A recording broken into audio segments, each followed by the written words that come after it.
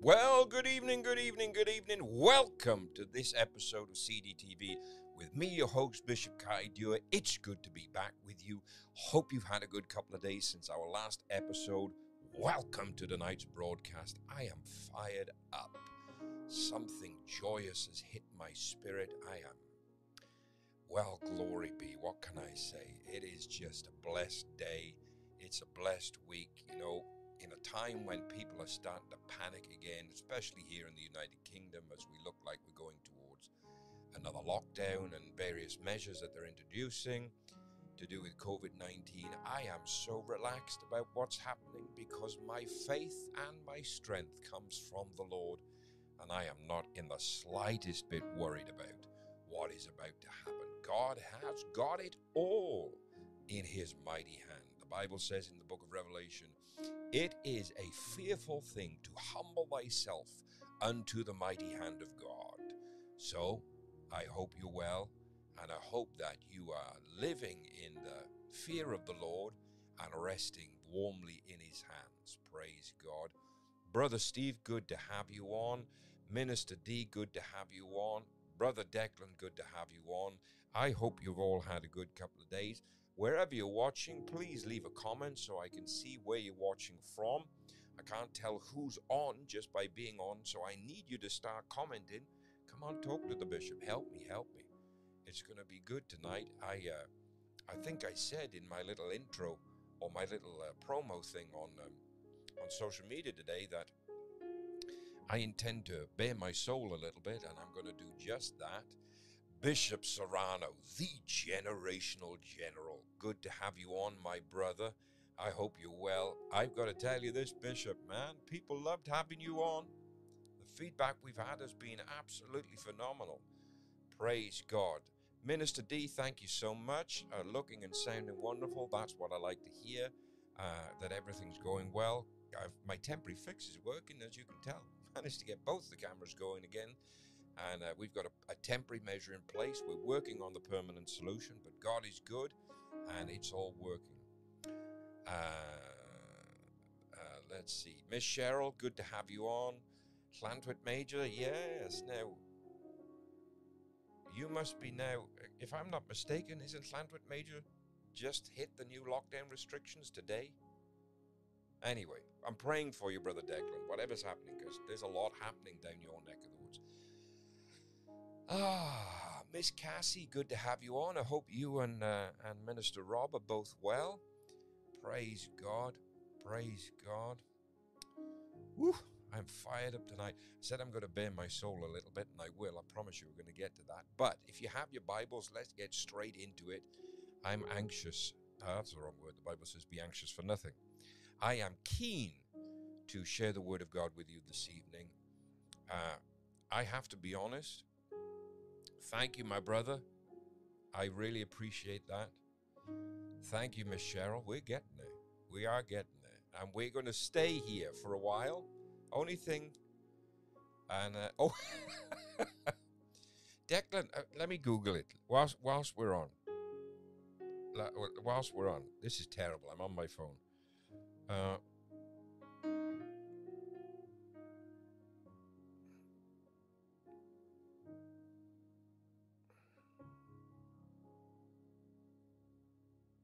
think you might be safe.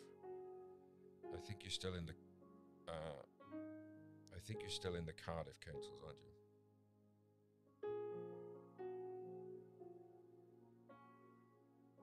you? Yeah, I think you're safer now. So here in Wales, we're having that was really naughty of me. Forgive me, but here in Wales, we're having now county lockdowns. We currently have 2 in Wales in lockdown, so people that live there can't leave the county, or people can't enter the county. Imagine that. So that would be for me, like for me to get out of Wales, I've got to cross every county in South Wales.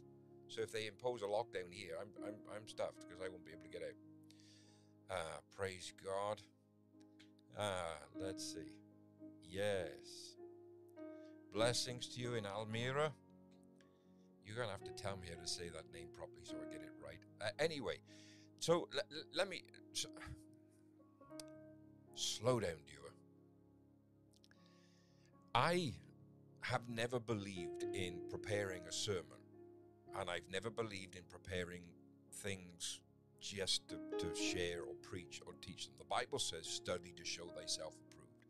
So I believe in studying so that the Word of God is in me. I've talked on this on CDTV about it, about, for us that minister, our life is like a bank account, and we put the investment in so that you make the withdrawal. We put the deposits, as I should say, and you make the withdrawal. So I believe that with all of my heart. And for years, I've been putting deposits into my spiritual account for such a time as this, when you're able to make the withdrawals as needed. And every episode of CDTV that we do, I get before the Lord to ask, what is it you would have me share in this hour, in this season? Monday's CDTV, if you missed it, go back and watch it again, or catch it on the podcast if you're listening by the audio. Mondays went in a completely different direction to how I thought it was going to go, but we ended up addressing an issue that's very, very important, especially in this time where we're looking at the secular world and we are seeing the after effects and the general effects, I should say, of an economy, global economy, crashing. And it's my belief, and I say this, it is my belief, that it has been deliberately crashed. I don't believe this was accidental at all, but let's not get into that. That's my personal belief. I'm not bandering any conspiracy theories, nothing like that. It is my personal belief that the economies have, or somebody deliberately tried to crash global economies. The problem is it's backfired, because certain elements of the economy are still growing, still expanding. Companies are still making money, and companies you wouldn't expect to make money. Like, for example, if you follow the financial markets, just a few weeks ago, in the middle of a financial crisis, Tesla gained $8 billion overnight. So people are still making money. And that got me thinking about what we shared on Monday's CDTV, and looking at prosperity from a biblical standpoint, and where we stand in relation to that as New Testament believers, as New Covenant believers, and why we are still prospering, why we're still seeing growth, why we're still seeing the joy and the blessings of the Lord. And today, as I was getting before the Lord to come to you and share what was in my heart, He reminded me of something I shared several years ago. And I don't normally like to go over old teachings that I've done, but the Holy Spirit really drew my attention back to this. And if you have your Bibles, let's go to the 32nd chapter of the book of Exodus. Very, very important passage, and it's not by accident that the 32nd chapter comes directly before the 33rd. But it's very important that we understand there is something at work here in this moment. So to give you the Dewar translation, and I will read the scriptures to you, but to give you the Dewar translation of the situation as it stands, where we pick up the story in Deuteronomy 32. This is what's happening. Moses is atop the Mount Sinai with God in the wilderness, and he's been up there for 40 days and 40 nights. And the children of Israel have now determined that obviously Moses did something wrong and God has killed him, because they haven't seen him for over a month. So they approach Aaron, Moses' brother, and ask him to create a calf, a golden calf, a god that they can worship. And this takes place, what we're going to talk about tonight takes place shortly before Moses returns from the mountain with the tablets that God has written on. But God is looking at the children of Israel from atop the mountain. And this is what he said, and I'm reading, my Bible's propped up here, because if you watch Mondays, you see the cover's falling apart. Well used. I'm still trying to find. Funny enough, I was talking to somebody earlier on about I want to get it recovered, but I've made the decision I want it covered in ostrich skin. It's ostrich skin. That's a personal thing, though. But nothing. The Holy Spirit hadn't told me to do it. It's just I love ostrich leather, and I decided I'd like to get my Bible recovered in ostrich leather. I am digressing as I normally do, and we pick up the book of Exodus, chapter 32, in verse 7, and it says this: "And the Lord said unto Moses, Go, get thee down, for thy people which thou broughtest out of the land of Egypt have corrupted themselves. They have turned aside quickly out of the way which I commanded them. They have made themselves a molten calf, and have worshipped it, and have sacrificed thereunto, and said, These be thy gods, O Israel, which have brought thee out of the land of Egypt. And the Lord said to Moses, I have seen this people, and behold, it is a stiff-necked people. Now therefore let me alone, that my wrath may wax hot against them, that I may consume them, and I will make of thee, Moses, a great nation. And Moses besought the Lord his God, and said, Lord, why doth thy wrath wax hot against thy people, which thou hast brought forth out of the land of Egypt, with great power and with a mighty hand? Wherefore should the Egyptians speak and say, For mischief did he bring them out, to slay them in the mountains, and to consume them from the face of the earth? Turn from thy fierce wrath, and repent of this evil against thy people." Key verse here, Exodus 32, verse 13. "Remember Abraham, Isaac, and Israel, thy servants, to whom thou swearest by thine own self, and saidst unto them, I will multiply your seed as the stars of heaven, and all this land that I have spoken of will I give unto your seed, and they shall inherit it forever. And the Lord," verse 14, "repented of the evil which he thought to do Israel." So, here's where I want to pick up. And I pray you catch this by the Spirit of God. God is looking down at a people that he has delivered. And in seeing those who he has delivered, he sees the evil that has entered their hearts. He sees that they have turned away from him, turned to worshiping a God that they created. And in doing so, he becomes angry enough to want to slay Israel. I'm not talking about one or two. God says in the passage that we've just read that he would slay all of them. And he would make a great nation of Moses, one person. And Moses retaliates with, and this is the Dewar translation, God, you swore a covenant to Abraham, Isaac, and now the King James says Israel, but we say Abraham, Isaac, and Jacob, because we still associate Jacob, who was at this point, had his name changed by God after wrestling with the angel, to Israel.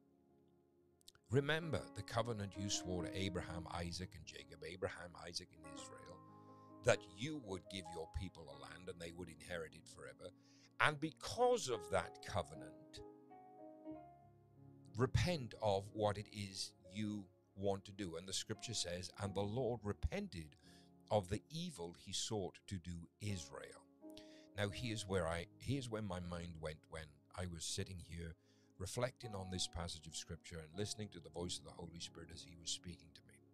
We have entered a season, a generation, whatever you want to call it, where we have a children of God that we will call the church, not Israel, that have seen the mighty hand of God deliver them from all manner of bondage and unfairness and debt and spiritual slavery, out into a place where they were set free.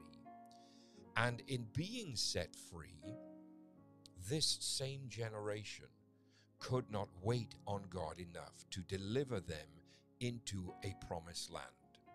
See, there are people that I know, you may be watching right now, you may be listening on the podcast, but there are people I know that have seen God deliver them out of where they were, but do not trust God enough to deliver them into where they are going. Let me say that again. There are people that have seen God deliver them out of where they were, but because they are in the wilderness, they no longer trust God enough to deliver them into where they were going. Remember, when God brought Israel out of Egypt, the point of it was not them coming out. It was where God was taking them into. And because of the hardness of their hearts, and because God calls them a stiff-necked people, it is this act that costs them the entering into the promised land. So God repents of the evil that he decides to wipe out Israel and kill everybody except for Moses. But he tells them that this generation will not enter the promised land. So for 40 years, they sat in the wilderness at God's mercy after taking what should have been a 2-week journey. If you look at a geographical map and you look at the place where they would have entered Canaan to get to the city of Jericho, to where the Mount Sinai was, they were hours away from being in the promised land. Literally, maybe a day's journey, day and a half's journey. See, you might be where you are right now because God brought you out of the mess you were into, but you did not trust God enough to deliver you, to take you into the promise he gave you. Oh, help me, Holy Ghost. You may be where you are right now because you trusted God to bring you out of the mess, but you have not trusted God enough to take you into the promise. That, hallelujah. Think of it.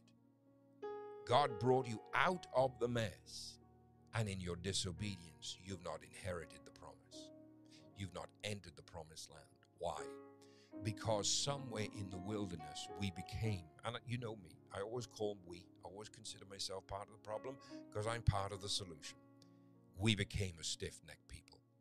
But there's a very key undertaking that we must look at in the very start of this particular passage.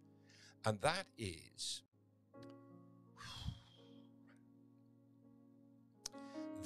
this.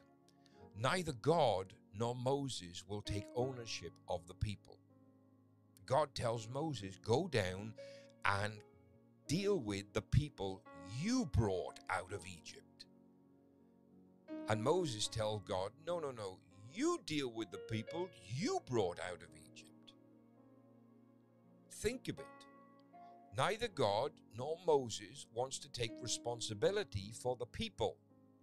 So when we get into this mess where we no longer trust God to deliver us into the promise, what we do is we create a situation where our pastor, our minister, our man of God may not want to take ownership from us, but God himself is trying to do away with the ownership of who you are, even though you are chosen by him.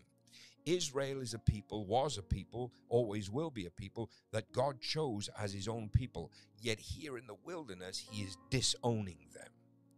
What is it you've done in your life that has caused God to say, no, that man of God that brought you out of the mess you were in, you take ownership of them, because if I get involved, I'm going to kill them.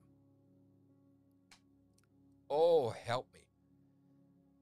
How many things have we done where God wanted to kill us? How many things have we said where God wanted to kill us? And it is by grace, by the atoning sacrifice of the living Jesus Christ, the risen Lamb of God, that we are saved from the wrath of God, as the King James says here, that waxed hot against Israel. How many times has Christ himself put God the Father in memory of the covenant he swore, not only with Abraham, Isaac, and Jacob, but the covenant he swore with Christ at the crucifixion, the blood covenant that we live in? How many things have we done? How many things have we said? What is it in our life that has caused the Christ to have to remind God, I have a covenant with this people, you will not kill them? In fact, because of the covenant, you will bless them. You will repent of the evil you have sought to do against this people. Put yourself in that position. Put your name in there. How many times has Christ, like Moses, came before God and said, oh, hallelujah, I will not let you. You delivered Brother Declan. You delivered Sister Cassie. You delivered Bishop Serrano. I didn't bring them out. You're the one that brought them out. And because you brought them out. Now look what he says in this passage. Why would you, and you'll have to understand, I paraphrase the scripture to make it easy to understand. Moses is saying, why would you bring us out? Why would you bring them out? To kill them in the wilderness, that our enemies would say, you only brought us out to kill us. That you are not the loving God that you claim to be, that you're not the all-powerful deliverer that you claim to be. You took us out of slavery, you took us out of bondage to bring us into the wilderness to kill us. Now, when we shift into the 33rd chapter, because this is a continuing story, God tells Moses, get up, take the people into the promised land, but I will not go with you.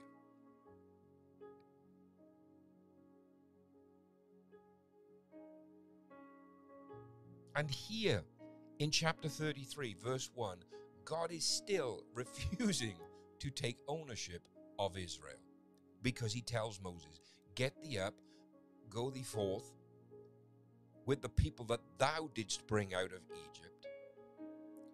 And Moses tells God, okay, let me just go to the Dio translation because it's easier for me flicking between the two. You can read the King James or whatever version you read. Exodus 32, Exodus 33, powerful passages of scripture.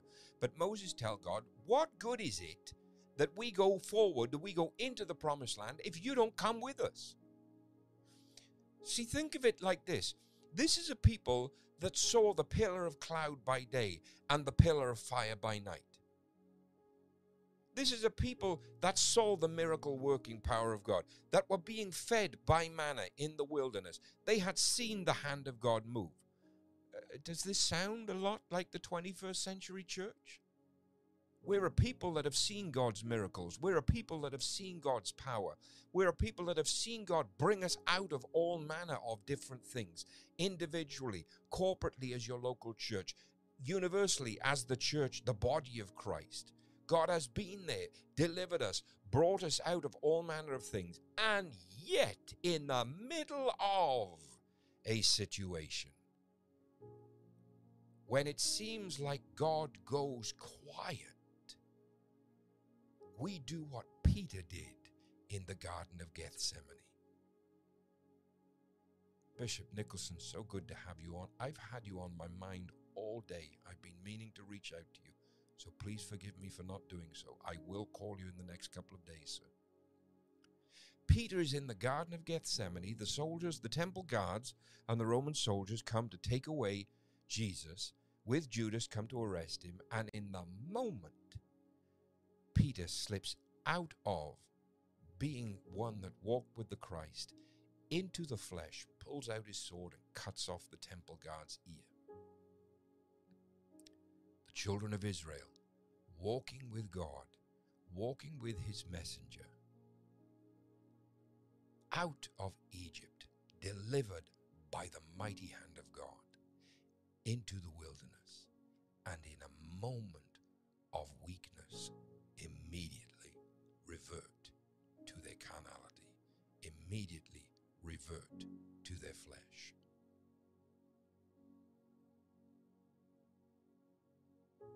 How many times have you done it? How many times have I done it? So I told you I'm going to bare my soul. Confession time now. There was a point in my life several years ago when, even though I was doing ministry, even though I was traveling around the world, things weren't going the way that I thought they should be going. God wasn't doing the things I felt like he should be doing. And because of that, I took shortcuts. Not proud of it, but just like those shortcuts, I became like those children in Israel because I knew I'd angered God by doing what I did. Now, I was swift to repent and swift to work to make amends, but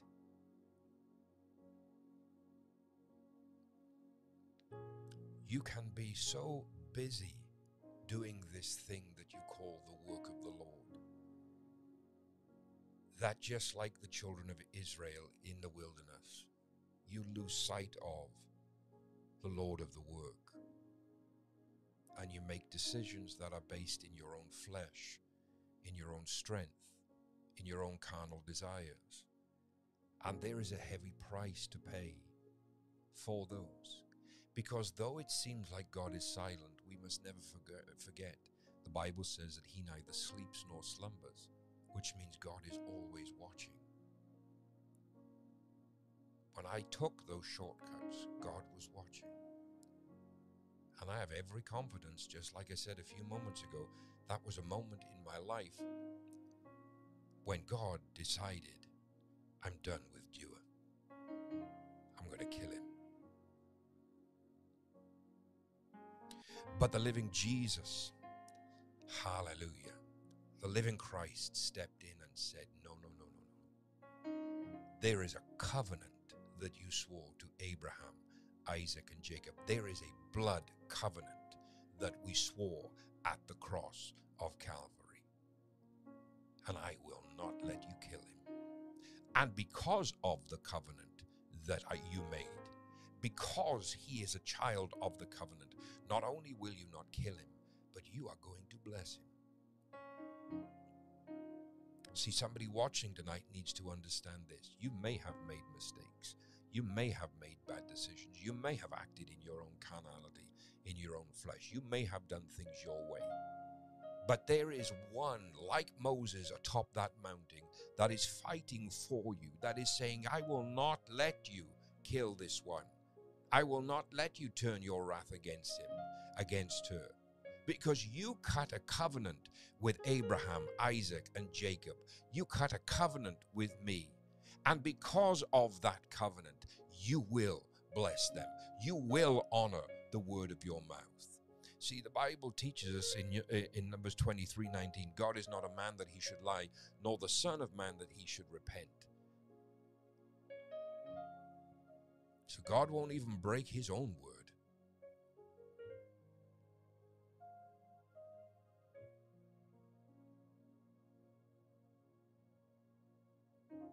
Hallelujah. Evangelist Nigel, good to have you on, my brother. Miss Cassie, this is a beautiful comment. I've got my mouse with me. Blast. We ask God for a desire of our heart which he promised. And because we can't see his promise come to pass in the time we want, we go to make a calf, doing things the world's way. I don't know whether I've said it on CDTV. There's a particular passage of scripture that says God will give you the desires of your heart. And when you understand what that truly means, it doesn't mean that God will give you the things that you desire. It means God will literally put the desire in your heart for the things he wants you to have. And we can't have the godly desire for our life when our heart is full of our own desires. Because when our heart is full of our own desires, when our heart is full of our own wants and selfishness, that's a heart that's closed to the living Christ. That's a heart that's closed to God. See, God won't compete with your carnality. That's why we have to subdue the flesh every day. That's why the children of Israel got away with what they were doing, because God wouldn't compete with them. Our submission to God on a daily basis is a decision we make, just like the hosts of heaven choose to worship him every day. Now, I bet nobody's told you that before. Do a lengthy study on angels. You'll discover from the scripture the angels choose to worship God. That's why when Lucifer gets his horns all bent out of shape, can't think of what to say, God gives the hosts of heaven, the angels, the choice to stay. And 1/3 of the angels choose to follow Lucifer. How dumb thou art. That was a real silly decision to make. The children of Israel had a decision not to make that calf. Aaron, his brother, had a decision not to fashion that calf. Yet, because he was so busy trying to please the people instead of trying to please God, they cost themselves a promise that God had given them.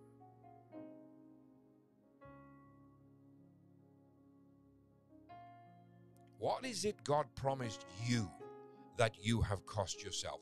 What is it you are now living without that God had purposed for your life that you don't have because you couldn't wait? You couldn't trust God enough. You believed God to get out of the mess, but you did not trust God enough to get you into the promise. I can tell you with all surety, at almost 44 years of age, I am not where I believe God intended for me to be at this point in my life because I did not trust God to get me into the promise the way that God only could. Bishop Wondracek, good to have you on, my brother. There are things missing in my life. There are seasons I've missed because I trusted God to bring me out, but I did not trust God to take me in. Some of you right now are struggling because you trusted God to bring you out, but you do not have enough trust in God that He will take you in. And I'll tell you this, it has been a painful journey for me. It has been heart-wrenching, soul-destroying, ripped my guts out, stomped all over them, danced on my grave almost, to get me to a place where I threw myself before the Lord and said, God, take me in. You brought me out, and only you can take me in.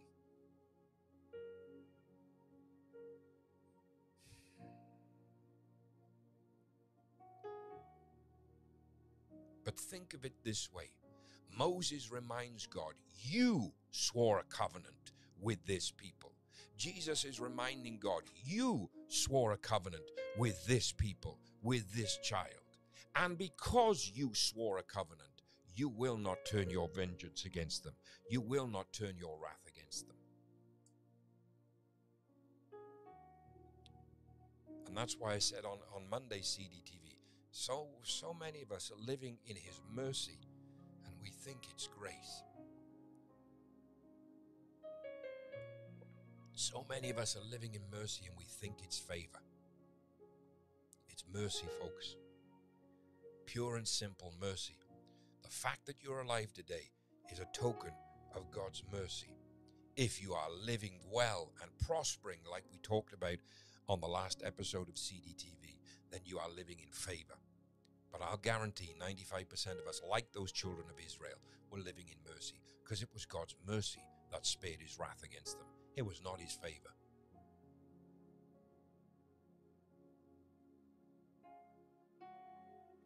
So we carry on in the story, and what we find is eventually God is so persuaded by Moses. God is so persuaded by Moses that not only does He repent of the wrath He sought to do against Israel, but in the end He tells Moses, okay, my presence will go with thee. When you get up and you move, my presence will go with you. In other words, I remember the covenant that I swore, and I will not just stay my wrath against you, but I will not let you walk alone. I will be with you. Right now, whatever it is in your life, you may need to get before God to say, God, I trusted you to bring me out, but I did not trust you enough to take me in. But I need a man of God familiar enough with you and your presence that man, that woman of God can convince you to turn your wrath from me. Not just the Christ, not just the covenant that you swore with my living Savior, but I need a man of God because my well-being, my prosperity, my good journey that I make is directly linked to the man of God over me. But I need a man of God so familiar with your presence, so familiar with your voice, that they will convince you to change your mind. Do you know how familiar God was with Moses and Moses was with God? That Moses could speak so freely to the living God and tell him, you need to change your mind. And because of what Moses says, God repents. That's a powerful statement. God doesn't just say, okay, I won't kill them. That's just changing your mind. God says, the Bible says, and God repented of the evil he sought to do Israel. God didn't just stop his hand from killing them. He repented of the desire to kill them.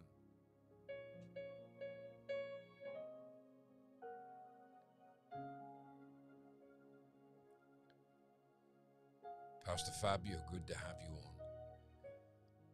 God repented of the evil. Who is the man of God in your life? Who's the prophet of God in your life that is so familiar and intimate with God and his presence that in God's moment when he desires to kill you, there is somebody speaking on your behalf to convince God not only to change his mind, but to repent of the evil he sought to do you? Think about it. Are you that familiar with God? I don't think so. Do you have a man of God that familiar, or woman of God? Let's not be sexist, do you have a representative that is so familiar with the presence of God, that God is so familiar with them and their voice, that they can speak so freely to God and convince God to change his mind, convince God that he should repent of the evil he sought to do? And then later, just one passage on, convinces God you need to walk with them. What good is it if we go up and you do not come with us?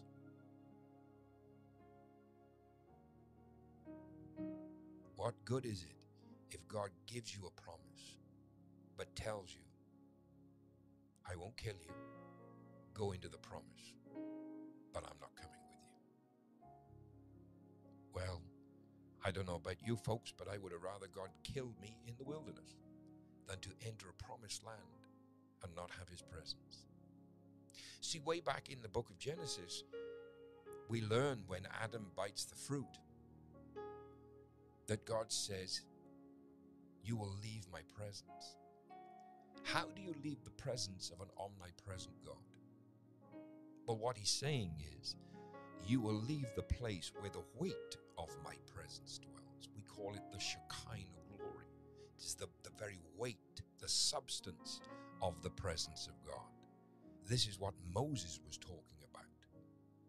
God was with Israel. The weight of his presence, the majesty, the depth, the magnitude, the volume of God's presence was with them. God himself spoke to Moses through the bush, but God himself in the weight of his presence meets with Moses atop the mountain. Meets with Moses later in the tabernacle. That's why Moses' face shone with the glory of God. This is a man so intimate with God's presence that he convinces God to change his mind. I said all that to say this. I desire to be the kind of man of God to the people that God has given me charge over. That no matter what is going wrong in your life, I can convince God to change his mind concerning you. That I can convince God to repent of any evil he sought to do you. I want to be a man of God, so intimate with God's presence and God so intimate with me that I can speak freely before my God. That I can commune daily with him. That in intimacy and time invested in his presence, that my life begins to shine with the glory of God. Not this thing that we call the glory of God in our church services. I'm talking about the weight of his presence. That now I believe, because of the way Moses appeared, because of what happened to him, this transfiguration that took place from being in the presence of God, I believe that when Moses entered anywhere, when Moses walked past people, just like Peter did with the shadow, I believe the weight of God's presence was carried by Moses.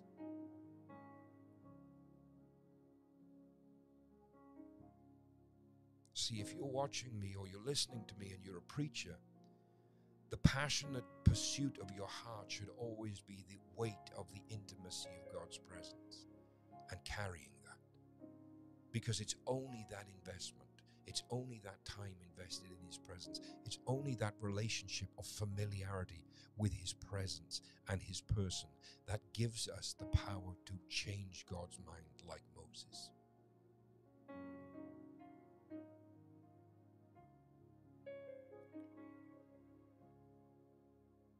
So what is it you're pursuing? Ask yourself tonight, what is it God has not killed you over? Why is it you can trust God to bring you out, but you can't trust God to take you in?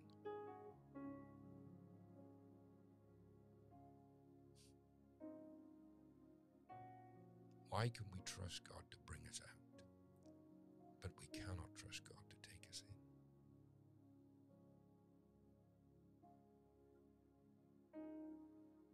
How can we see the miraculous power of God at work in our lives? How can we see the mighty hand of God working for us, moving for us? How can we see the deliverance that we've seen and not trust him to take you in? Not trust him to deliver you into the promised land. Not trust you to get you to where he promised he was taking you. That's the bit that dumbfounds me in this whole story. They didn't believe God could get them to where he promised he was taking them.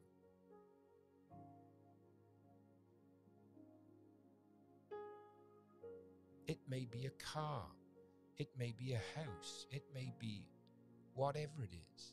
You couldn't wait for God to get you to the promise. So you created the promise by yourself. And now you're stuck in a mess because now you are like the children of Israel. You're stuck with your golden calf, but there is not a man of God or a woman of God coming from God's presence to destroy that over you, and God has left you with it. But he hasn't killed you. He may have even repented of the evil he sought to do against you, but now you're stuck with it. Now you're stuck. Imagine if God had let Israel carry on worshipping that golden calf. Imagine the mess they would be in. See, the problem is when we don't trust him enough to take us in, the God that we end up worshipping is the God we choose, not the God that saved us, not the God that delivered us, not the God that brought us out.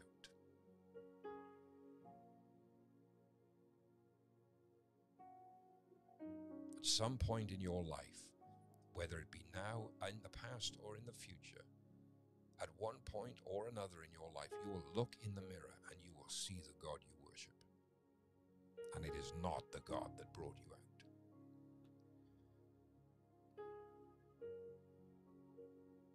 It is not the God that brought you out.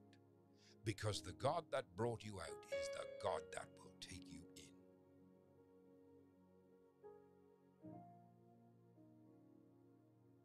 I don't ever want God to look at me and go, that's a stiff-necked boy.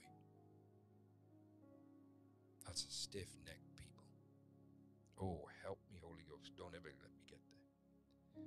I want to be like Moses was, so intimate with God. When God asks him, what do you want? Moses says, I beseech thee, show me your glory. Show me your glory, Lord.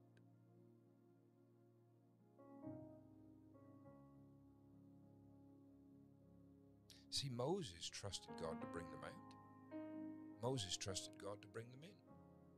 Moses didn't trust God to give them water in the desert. Moses didn't trust God to follow the instruction of how to govern the people. Something you're doing is costing you your promised land. An instruction you're disobeying is costing you your promised land. The voice of God that you're refusing to hear is costing you your promised land. The God that you have created, called you or something else, is costing you your promised land. God lets them come out of Egypt and blesses them with the gold and silver of Egypt. And these numpties turn it into a god for them to worship. So they took the things that God had given them to leave, to prepare them to go into the promise, and they fashioned their own God out of it. Where is it you've done that in your life? Ask yourself, where is it you've done that in your life? Where have you taken the stuff that God has blessed you with and made your own God of it?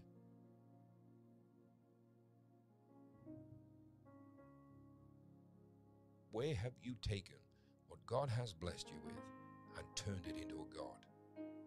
Made your own God of it? When have you let the thing that God gave you to be a blessing become the thing that you worship instead of Him?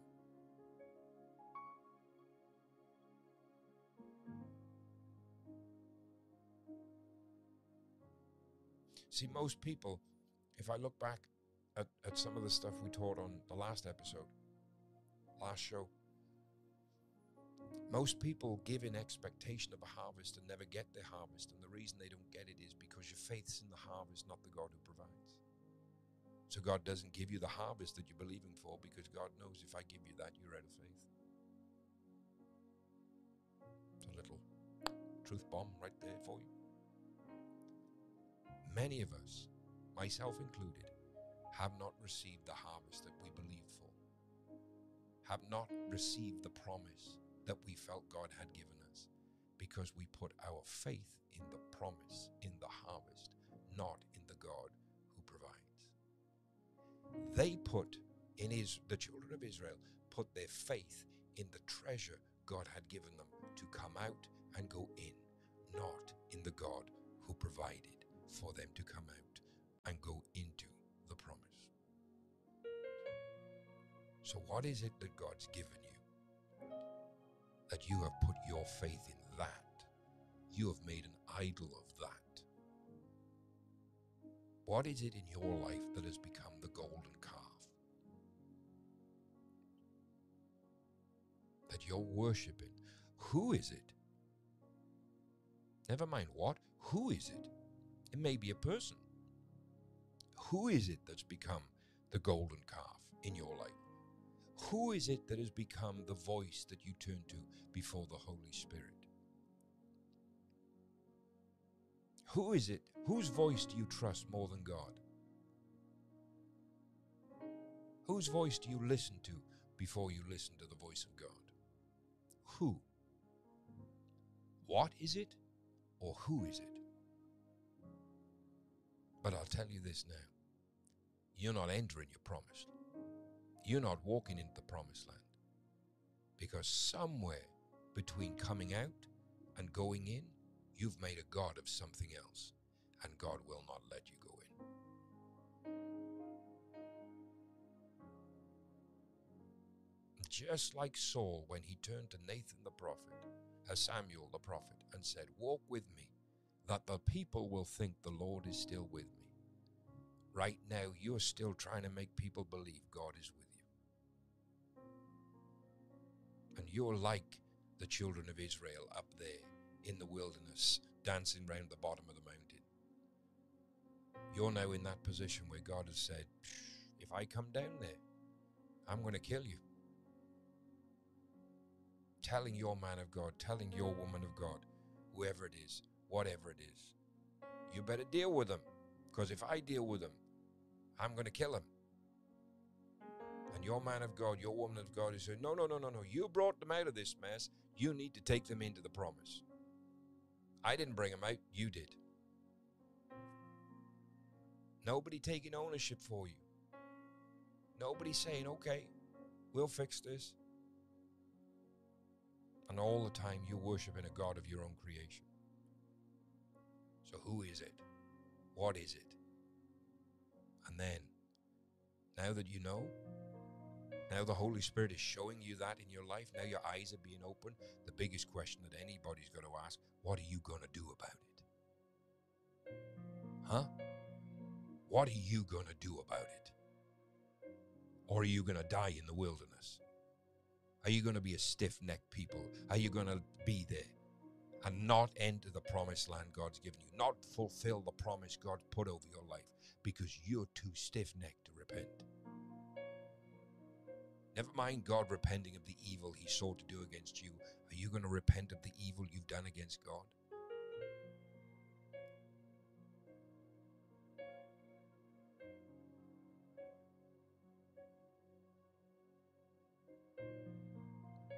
What is it? Who is it? What are you going to do about it?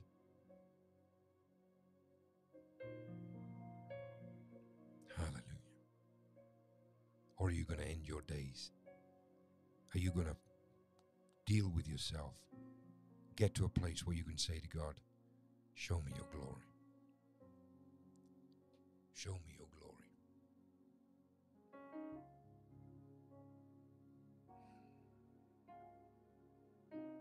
I don't know about you, but when I feel the weight of God's presence, when I get the sense that I currently feel in my spirit, I get fidgety because I'm nervous.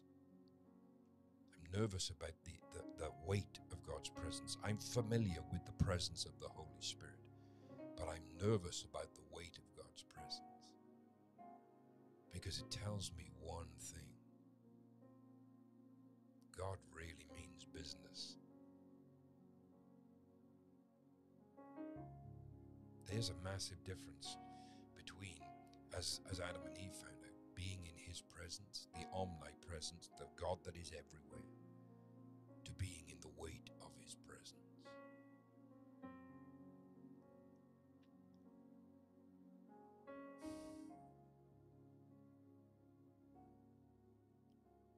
What are you going to do about it?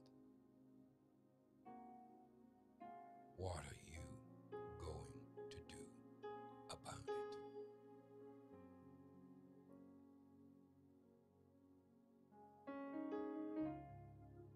Hallelujah. Oh, Holy Spirit. What a glorious presence.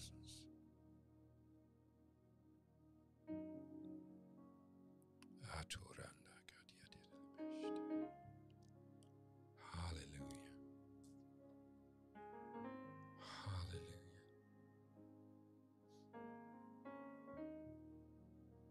God, forgive us. Please forgive us. Break down the false images we've made. Break down the idols we've created. Destroy the little gods in our lives, that we might see the one true living God. God, we're sorry. We repent. I repent. Publicly and privately, I repent for the times when you brought me out and I didn't trust you to bring me in. You would never bring us to the wilderness simply to kill us. Jesus.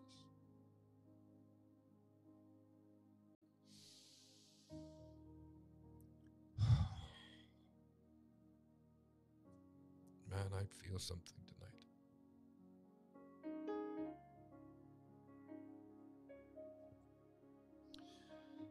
Hallelujah.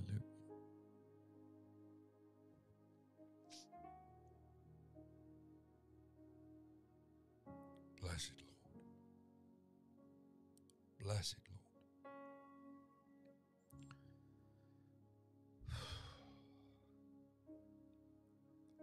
God, get us to the place like Moses. We can say, show us your glory. Show us your glory, Lord.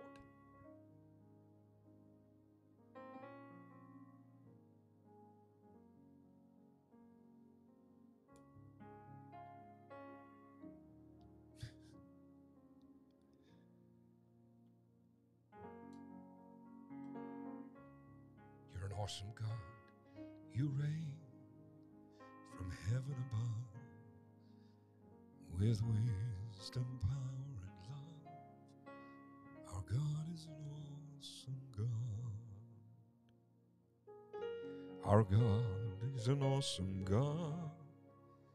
He reigns from heaven above with wisdom, power, and love. Our God is an awesome God. See, we've forgotten. We have forgotten the awesomeness of God.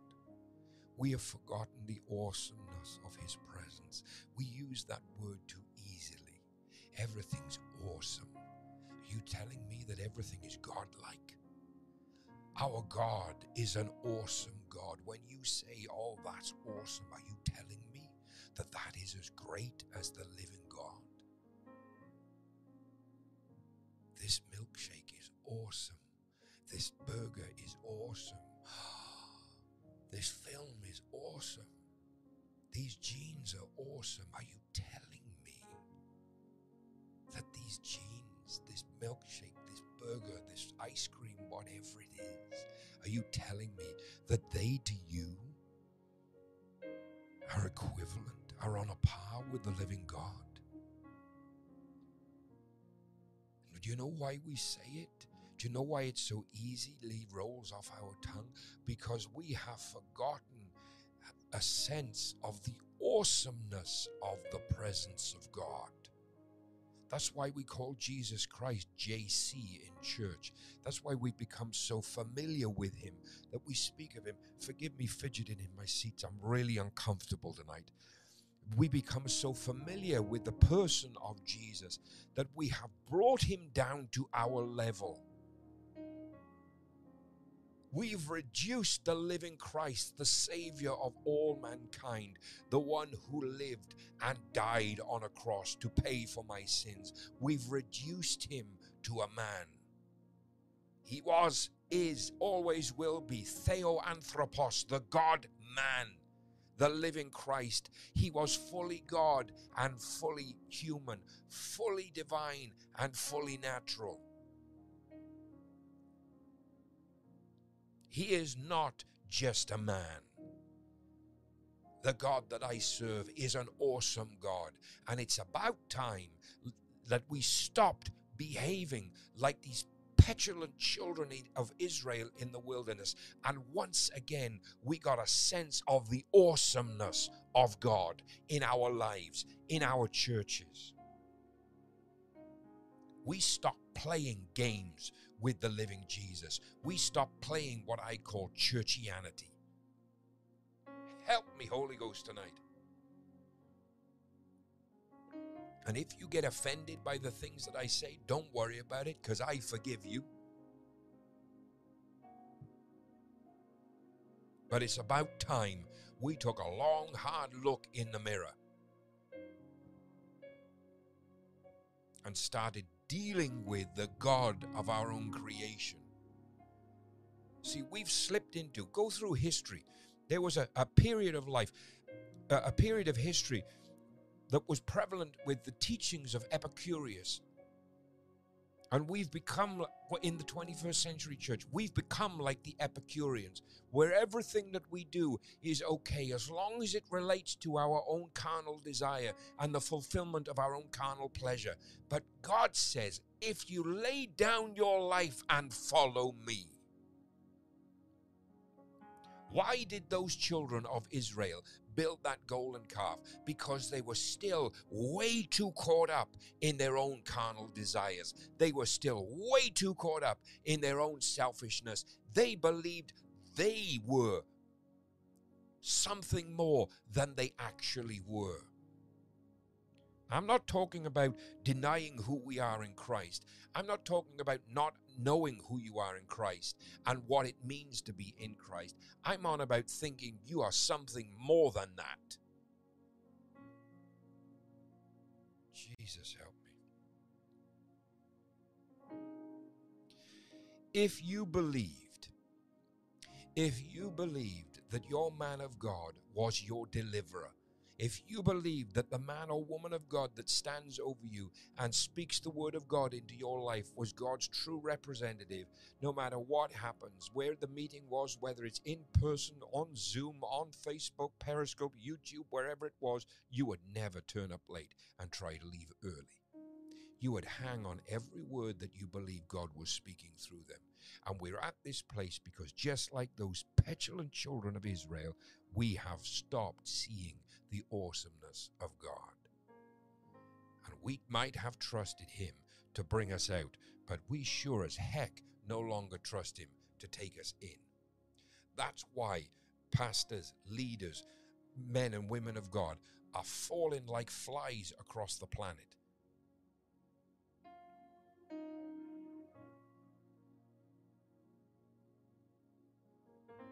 Because they think it's about them. I'm sitting here tonight talking to this camera, and wherever you are watching, however you're watching or listening, that's only because of God. And I never, ever mistake that. Because there was a point in my life when I thought you tuned in to watch Dewar. There was a point when I thought people came to church to listen to Dewar. When I thought I was the main show. That I told you I'll bare my soul, and I will. I thought I was the main attraction. It wasn't about God. It was what about I could do, how well I could perform. And let me tell you this, it was nothing more than a performance.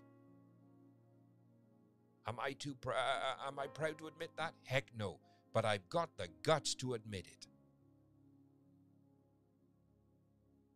I was going through the motions. It was nothing more than a performance.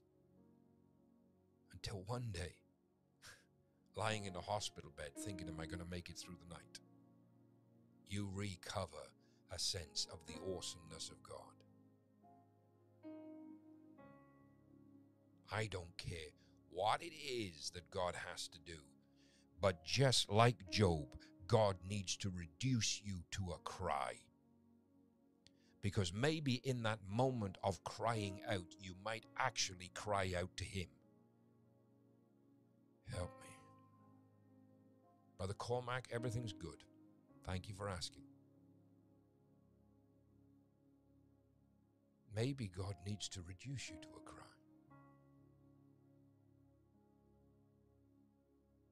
See, my only concern with that is some of us will make the sackcloth and ashes a God in itself.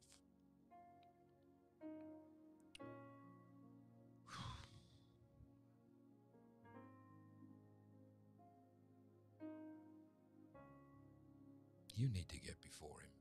I can't do it for you. I can convince him to stay his wrath. I'll intercede on your behalf. I'll plead with God on your behalf. I'll be like Moses for you. But you need to get back before him. In fact, there's somebody watching tonight. I don't know who you are. You made a commitment to God and you've broken it. You committed to spending time with God and you're still not doing it. You may have started and stopped. You may not have started. I don't know why I feel so nervous in my spirit at the moment. But I'll tell you this. Whoever it is,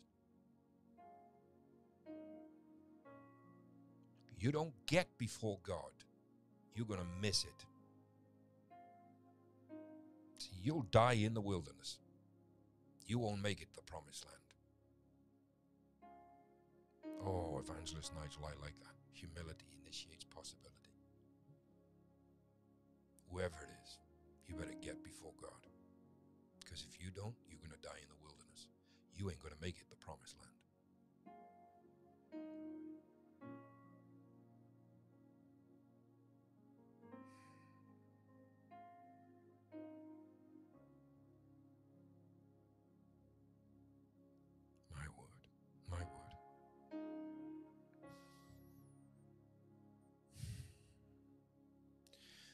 Family, I feel, I can't put into words what I feel.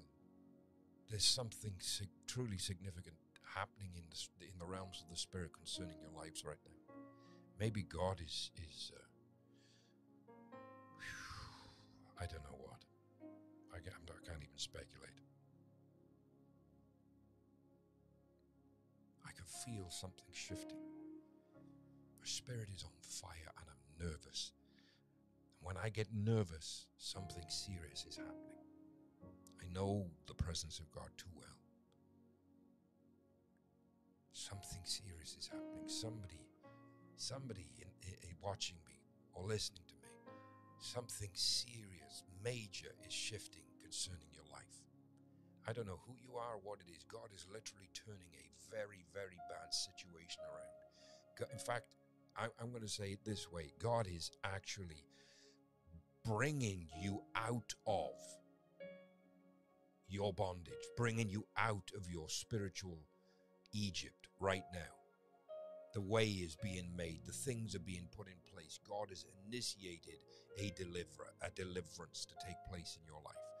I don't know who that's for, but somebody is going to see it. Next couple of days, next couple of weeks, however long it takes. But you need to trust God, not just to get you out, but to take you in. Don't die in the wilderness. Don't get caught up. They were never supposed to be in the wilderness more than 2 weeks. Don't live the rest of your life and die in a place that God never intended for you to be. You need to trust God enough to bring you out, but you need to trust God more to take you in. Because everything, and I've learned this from my own experience, everything in the wilderness will try and convince you God can't get you there. Everything in the wilderness will try to convince you God can't get you there.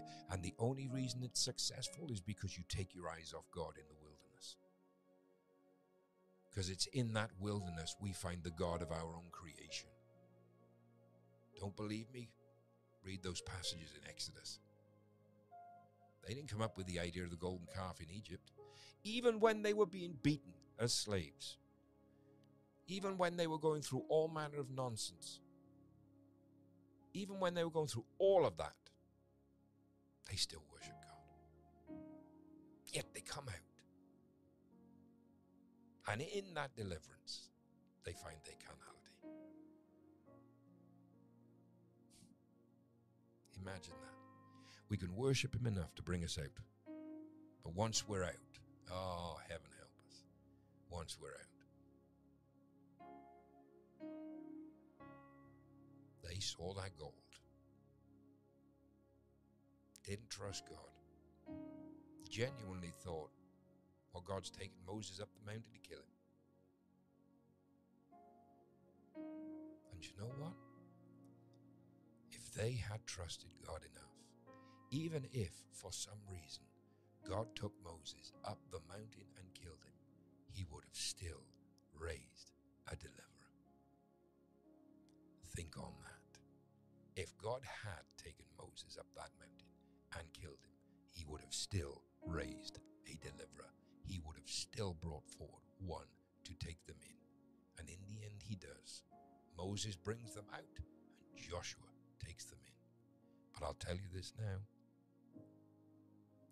Joshua was never God's plan.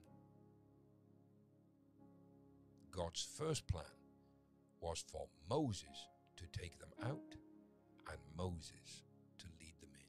But it's what they did in the wilderness that cost them the promised land. So what is it? What is it you're doing in the wilderness that's costing you the promised land? And like I asked you just a few minutes ago, I ask you again, what are you going to do about it?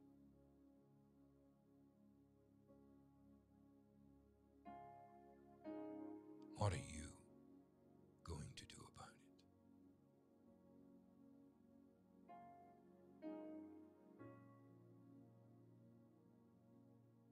Father, we thank you for tonight.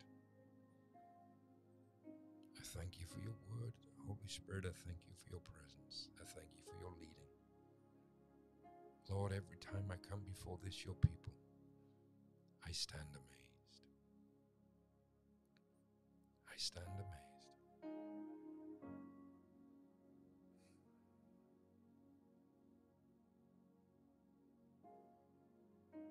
Hallelujah.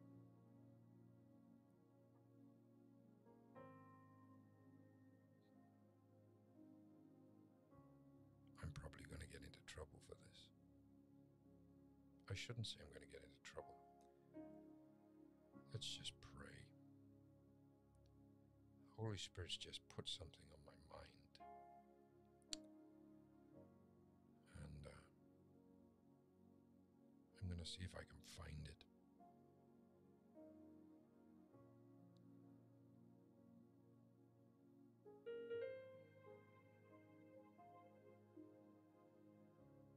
This was one of my truly favorite songs from many, many years ago.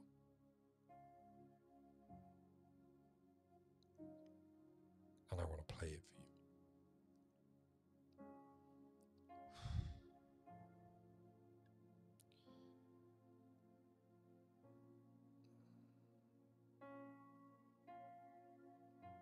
Okay, I've got it.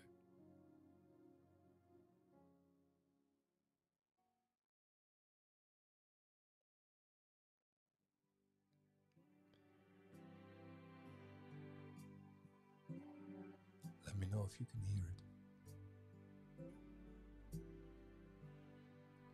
I stand amazed as I look on your face. My eyes can see what my heart believed. I see such beauty there. None other can compare. I see your glory there. Lord, I stand amazed. I stand amazed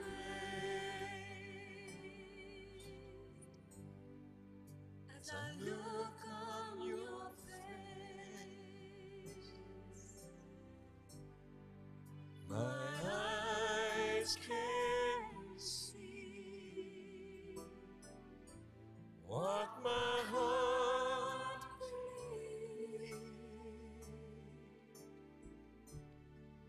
I see such beauty there. None other can compare. I see your glory there. Lord, I stand amazed.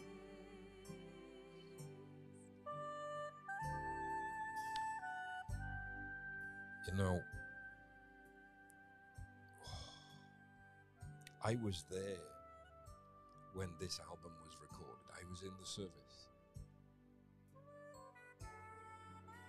I love this song. This song is 28 years old. 1992 it was recorded. The gentleman singing is a friend of mine. I see such beauty there. None other can compare. I see your glory there. Lord, I stand amazed. I see your glory there. Lord, I stand amazed. I see your glory I stand amazed.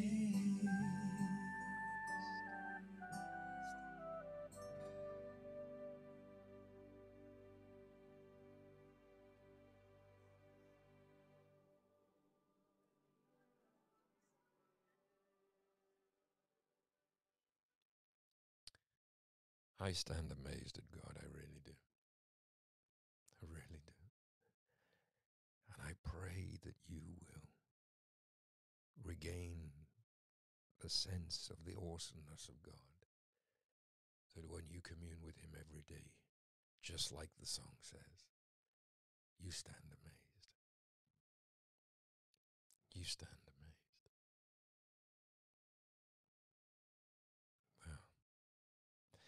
Well, I pray that tonight has been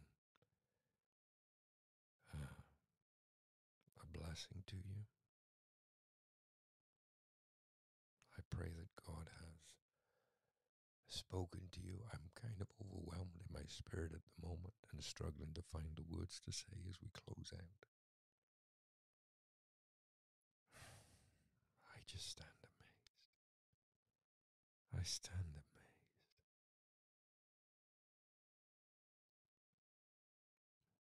Well, the Lord bless you. The Lord keep you. The Lord make his face to shine upon you and be gracious unto you. The Lord lift up his countenance upon you and give you peace.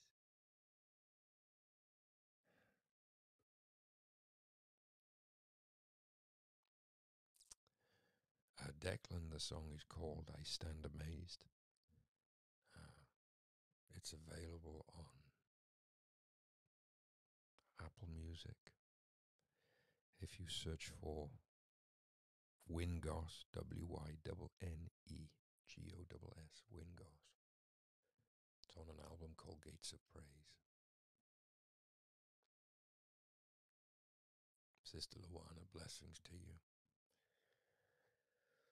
Oh, gosh. I know I need to let you go. I don't feel like letting you go. I just want to linger in this presence.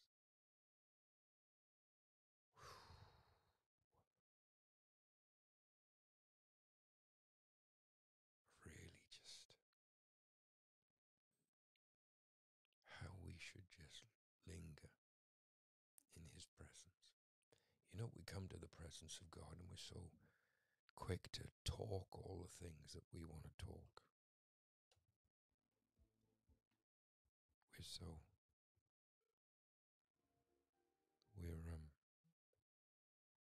We're so full of our own self, full of our own stuff.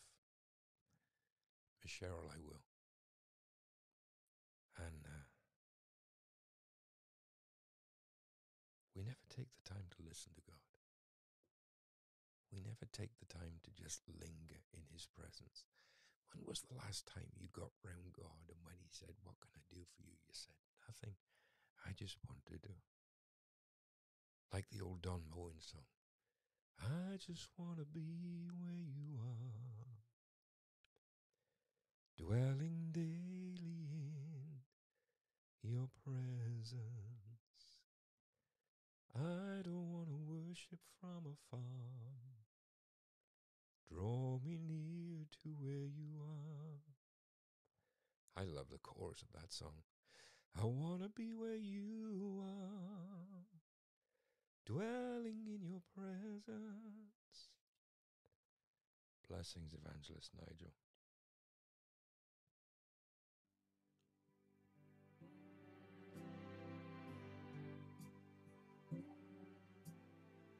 You asked for it. I stand amazed as I look on your face. My eyes can see what my heart believed. I see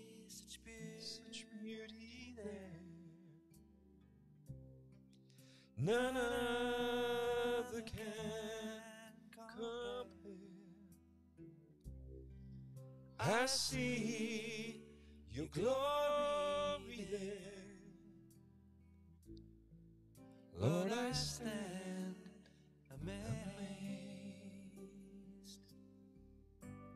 I stand amazed as I look on your face. My eyes can see what my heart believes. I see such beauty there, none other can compare. I see your glory there.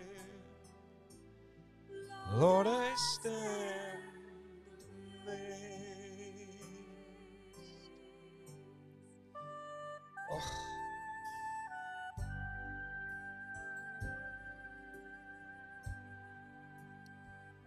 Hallelujah.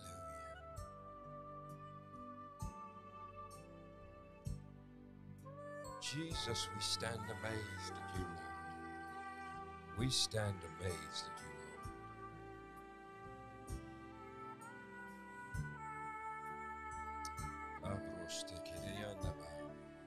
I see such beauty there, none other can compare. I see your glory there. Lord, I stand amazed. I see your glory there. Lord, I stand amazed. I see your glory there. Lord, I stand amazed.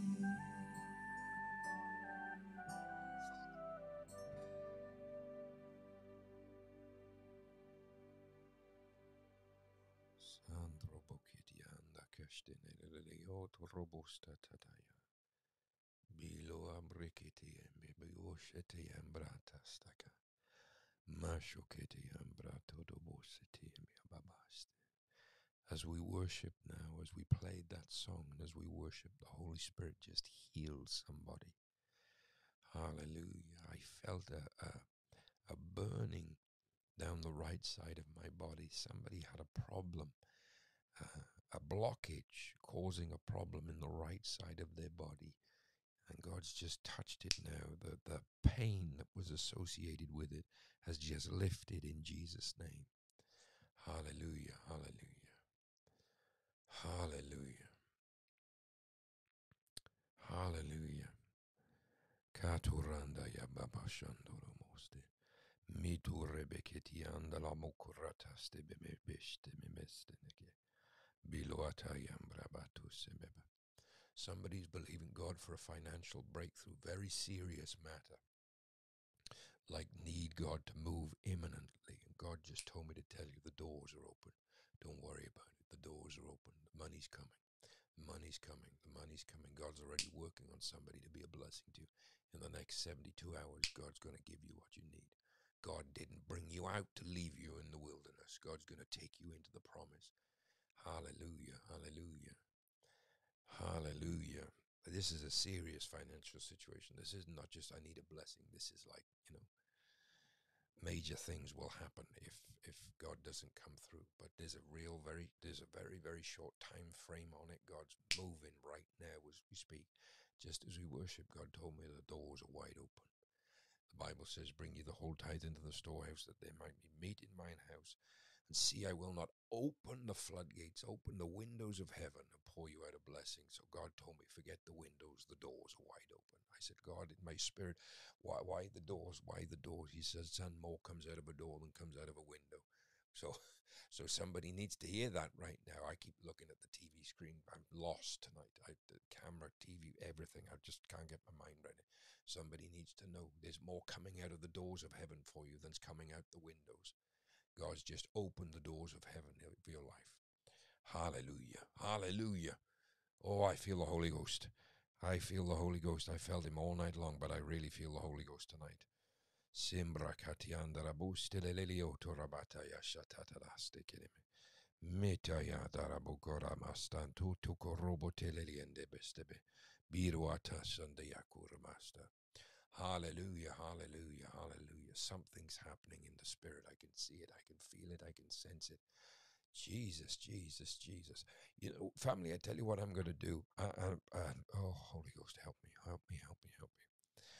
I'm going to do a 3-day digital conference. I'm talking now by the Spirit of God because I have got no plans to do this. I'm going to do it at the end of October. Help me, help me, help me. Hallelujah. We're going to do 3 nights. I'm going to have 2 of my friends come and minister. Either minister with me or minister to it. I feel this in I'm going to have to go back and watch this video myself to find out what I'm saying. But we're going to do a 3-night digital conference. Just 3 nights. We'll do it at 8 p.m. in the UK so that, we can make plans so everybody can watch. But I don't know how I'm going to do this. I really don't. I just know we're going to do it. I'll work out the times and the dates and everything, but I'm just giving you advance warning. We're going to do a 3-day digital conference. Oh, Jesus, help me. And we're going to focus on pursuing the presence of God and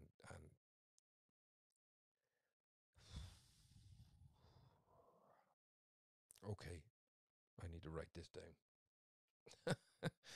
Always keep a notebook handy. Always keep a journal. Holy Spirit just told me what to do. Hallelujah. So we're going to do a 3-day digital conference.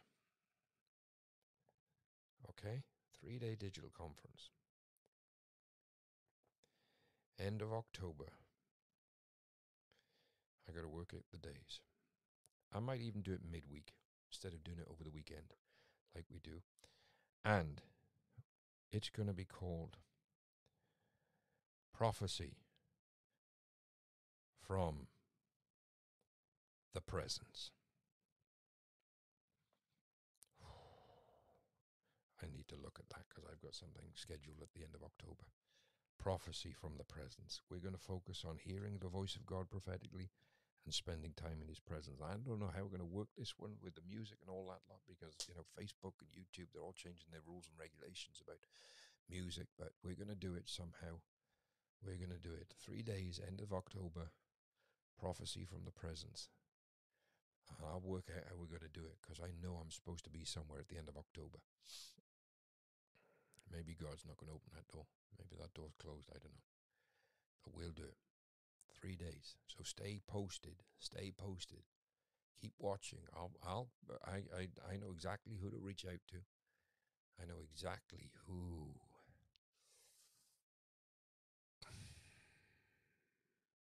No, I'm going to do it on a Tuesday, Wednesday, and Thursday. We're going to do it midweek.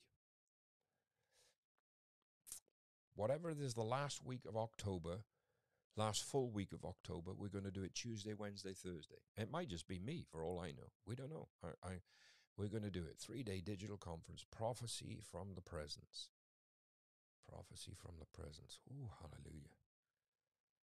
Hallelujah. Praise God. Praise God. So, Miss Cheryl, now, I am going to be starting to do stuff on Zoom, and I'll make that available to people. But I feel like we need to do this. I feel like we need to do this on social media. I might not even need music or worship. I don't know. I'll see how things go with tonight's song, and we'll make a plan. I know there is some copyright Declan, pray. If that's how you feel, my brother, pray. I know there's copyright-free worship. 27th, 20. You got the dates, Lynn? Wonderful. Hang on, let me check my diary. I keep everything close. See, just in case I need it. Because the Holy Spirit kind of gets hold of me. What are we doing? 23rd, 27th. Okay, there you go, ladies and gentlemen. There's the dates. 27th, 28th, 29th. Thanks, Lynn. Let me break that down before I forget. 27th, 28th, 29th of October. 27th, 27 to 29 October. Devil is a liar. I told you we've put a temporary fix in. I don't know how well it's going to last, but I'm praising God because we've had somebody make a generous offer to help us assign the permanent fix. I'm hoping that we might be able to make that happen next week or the week after. I know we'll make it happen before the end of September. Praise God. So that's another £750 blessing that God has provided. Hallelujah. Oh, glory to God. God's amazing me how he's doing this media project. My brother, pray in the Spirit. If that's what you feel, just go for it. You should see me in the supermarket. The Holy Spirit stirs me to pray in tongues, and I'll just pray in tongues wherever I am. It doesn't bother me. Yeah, I got it fixed now, Lynn. We flick to the side camera when this one in front of me starts messing up, but I know what the problem. I know what the problem is now. Whereas I couldn't before, I know what the problem is with the cameras now. So we've got a temporary fix in place. We're well on our way to get the permanent fix sorted. The only thing I need after that is I need to buy furniture here. I haven't got enough space for everything. I need more furniture, and I need to paint the walls because I keep telling myself for weeks I need to paint the walls. But I need some new furniture here. Because I've run out of space and my desk isn't big enough and everything I need. So we're trusting God to provide for the furniture. I've got the list and know exactly what I need. And the equipment fix that we need, God's already made provision. Somebody came forward yesterday and said, Bishop, I want to be a part of that.